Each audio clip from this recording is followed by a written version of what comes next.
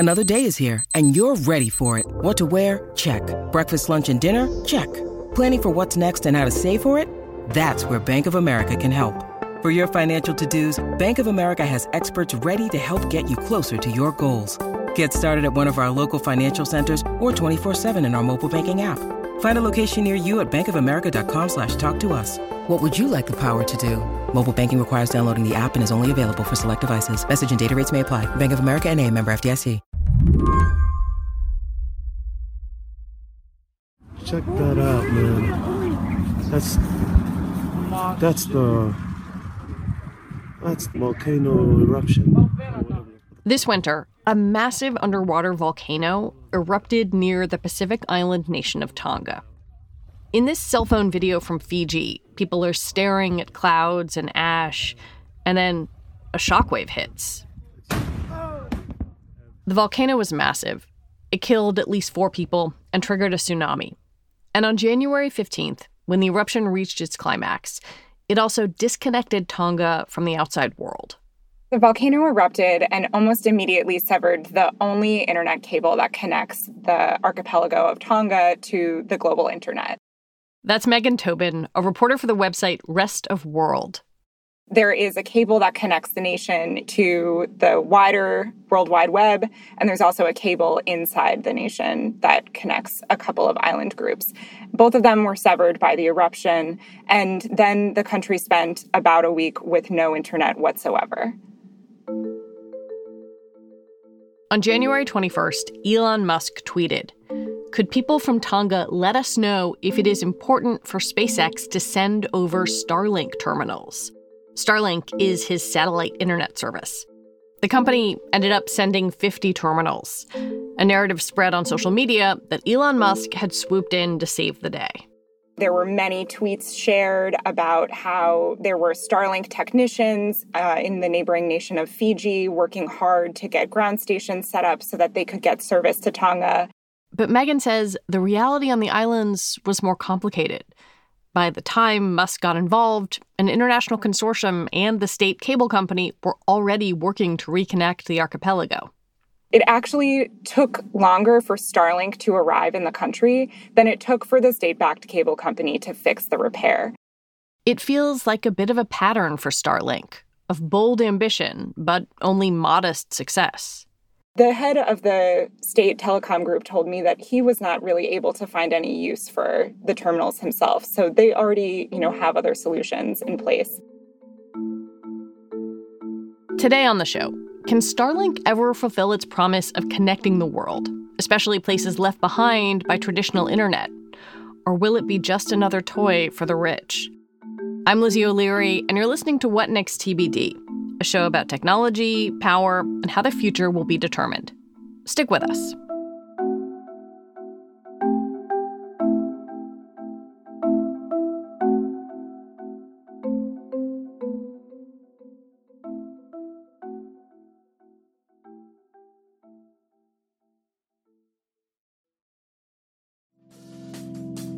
Reboot your credit card with Apple Card, the only credit card designed for iPhone. It gives you up to 3% daily cash back on every purchase. Plus, Apple Card has no fees, not even hidden ones. Apply for Apple Card now in the Wallet app on iPhone. Apple Card issued by Goldman Sachs Bank USA, Salt Lake City branch. Subject to credit approval. Variable APRs for Apple Card range from 19.24% to 29.49% based on creditworthiness. Rates as of February 1st, 2024. Terms and more at applecard.com. Starlink is an offshoot of Elon Musk's rocket company, SpaceX, that provides internet via satellite. The satellites are grouped in constellations that operate at a lower orbit than traditional ones used for internet communication. The innovation of Starlink is that the satellites are much closer to Earth, so the speed at which people can connect to the internet is a lot faster, in theory. In practice, one of the limitations of this technology is that a lot of people cannot use it all at the same time. And it's kind of an inherent limitation to the physics of how low Earth orbit satellites work. So the only way to, be able to get more people connected at the speed that low Earth orbit satellites offer is to get more satellites up there.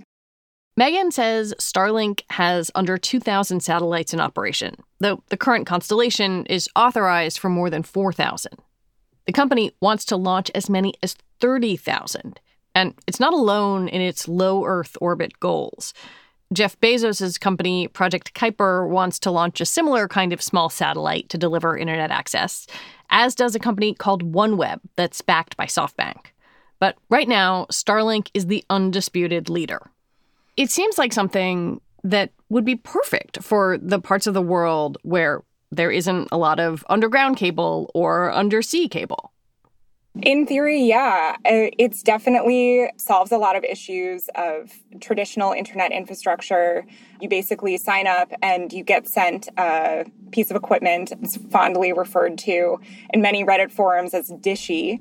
And so you receive your dishy and, It's cute. It's like a little baby satellite dish. It is cute. It is super cute. And, you program in your location and, dishy basically does the rest for you. You don't have to be near any major fiber. You don't have to be connected through a major telecom company. You don't have to pay enormous Verizon bills. So for a certain segment of the population and for people who live in certain places, this is a really appealing idea. About a year ago, Elon Musk said that Starlink would be a reimagining of the internet and get to the parts of the world that are hard to reach. And he was being interviewed at the Mobile World Congress, and he said they should have global connectivity everywhere except the poles. And I think he made the promise that would happen by August of 2021. At the time, how was that promise received? People were really excited about it. I mean, this was seen as, a revolution in connectivity. It was going to finally solve issues of internet access all over the world. And it also made his competitors really nervous. And so there was a big push to get more of these satellites launched and get more funding into this type of technology as fast as possible. But like a lot of things that Elon boasts about, it's not quite as easily executed in practice. Yeah, here we are, not quite a year out from that speech. Where would you say the connectivity is now? Does that global promise, I don't know, was it delivered on? I think we can say as of now, it absolutely hasn't been. Recent data from Cloudflare and also self-reported data to Reddit show that 98% of Starlink users are located in the West. So they're in North America, Europe, Australia, and New Zealand. And there are some notable exceptions. Service was made available in Chile. But for the most part, users are overwhelmingly in Canada and the United States and Europe. And that's not to say that there aren't people in rural parts of these countries that really need internet access. And Starlink is definitely solving a problem for those people. But in terms of delivering on the promise of connecting the entire globe, that's absolutely not happening. And that was one of the things that I was really interested in my reporting, to talk to people in India who had been on the wait list and expected to receive Starlink technology this month. Megan talked to one entrepreneur in India's Assam state who pre-ordered Starlink, thinking it might revolutionize his business. He runs an adventure tourism startup and imagined that the satellite internet would allow him to attract digital nomads who could work from the area. He and his business partner also thought they could give their neighbors a boost. They were expecting that they could use their Starlink terminal to provide connectivity for the area that they're in. So they didn't just want it for their own business or their own customers. They also figured, hey, kids in the neighborhood could come by and use the internet. I spoke with someone who runs an internet service provider in Kenya, and he said, he thought if he could get Starlink connected in the areas where he provides service, they might be able to get up to 100 people, connected to one dish. But so far, it hasn't worked out.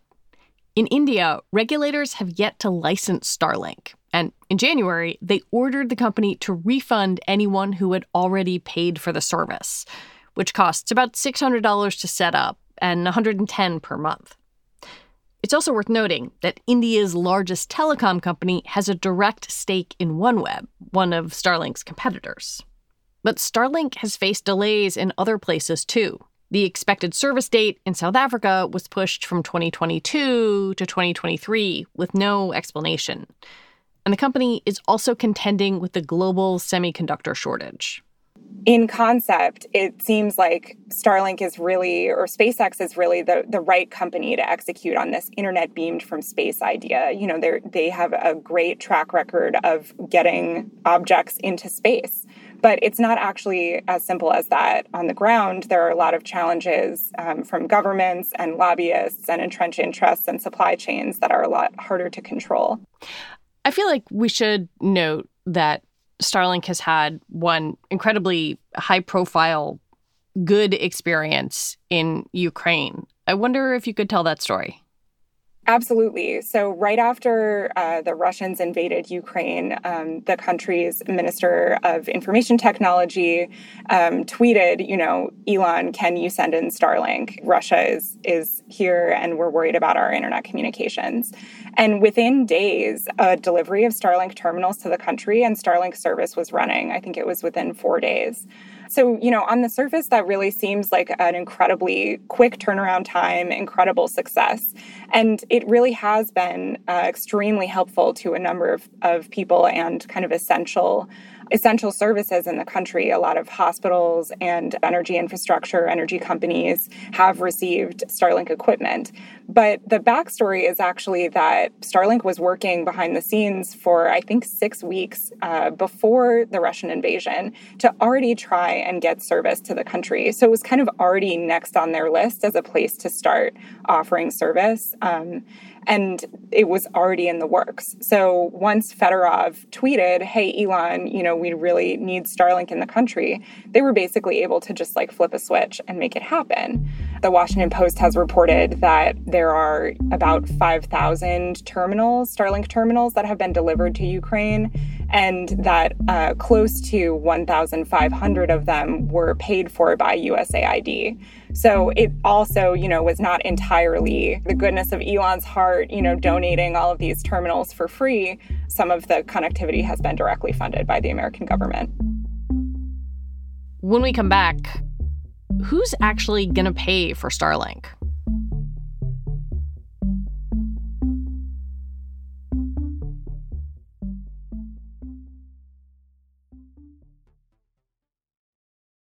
When you need mealtime inspiration, it's worth shopping Kroger, where you'll find over 30,000 mouth-watering choices that excite your inner foodie. And no matter what tasty choice you make, you'll enjoy our everyday low prices, plus extra ways to save, like digital coupons worth over $600 each week. You can also save up to $1 off per gallon at the pump with fuel points. More savings and more inspiring flavors make shopping Kroger worth it every time. Kroger, fresh for everyone. Fuel restrictions apply. At Evernorth Health Services, we believe costs shouldn't get in the way of life-changing care, and we're doing everything in our power to make it possible. Behavioral health solutions that also keep your projections at their best? It's possible. Pharmacy benefits that benefit your bottom line? It's possible. Complex specialty care that cares about your ROI? It's possible. Because we're already doing it. All while saving businesses billions. That's Wonder made possible. Learn more at evernorth.com/wonder. One aspect of this that I find particularly interesting is who the customer is. The goal of connecting people in remote places seems so worthy, but I can't get my head around the idea, number one, that the price point is accessible, but number two, that Starlink is going to make money for SpaceX at some sort of, you know, scale that makes it worth their while this way. Elon has said from the beginning that Starlink is going to be a commercial revenue generator for SpaceX, that it's going to be such a widespread success that it's going to fund, you know, additional rocket launches. And it's really difficult to see, you know, in the case of a place like Tonga, how they're going to fund, you know, that scale of revenue from a country of 100,000 people scattered across the Pacific. So I think it's really challenging to imagine that a lot of these markets are actually going to generate the scale of revenue that Starlink would need to be a major profit stream for SpaceX. To that end, it's kind of obvious that they're doubling down on serving markets where people can already afford to pay for it. I don't want to make everything into a story about Elon Musk, and I know it's tempting with a product that he's in charge of. Do you read this as a story of his big promises that have fallen short? Or is it more complicated? Is it about kind of the market and the cost of providing internet service? That was definitely the main starting point for the story. We were reporting on kind of the play-by-play of getting the internet reconnected in Tonga. And it was really interesting to see how many Western media outlets had reported that, Starlink was delivering service there. And really, they had all said Starlink has sent terminals, but no one had actually said people are using Starlink for the internet in this place. And I think that discrepancy is really important.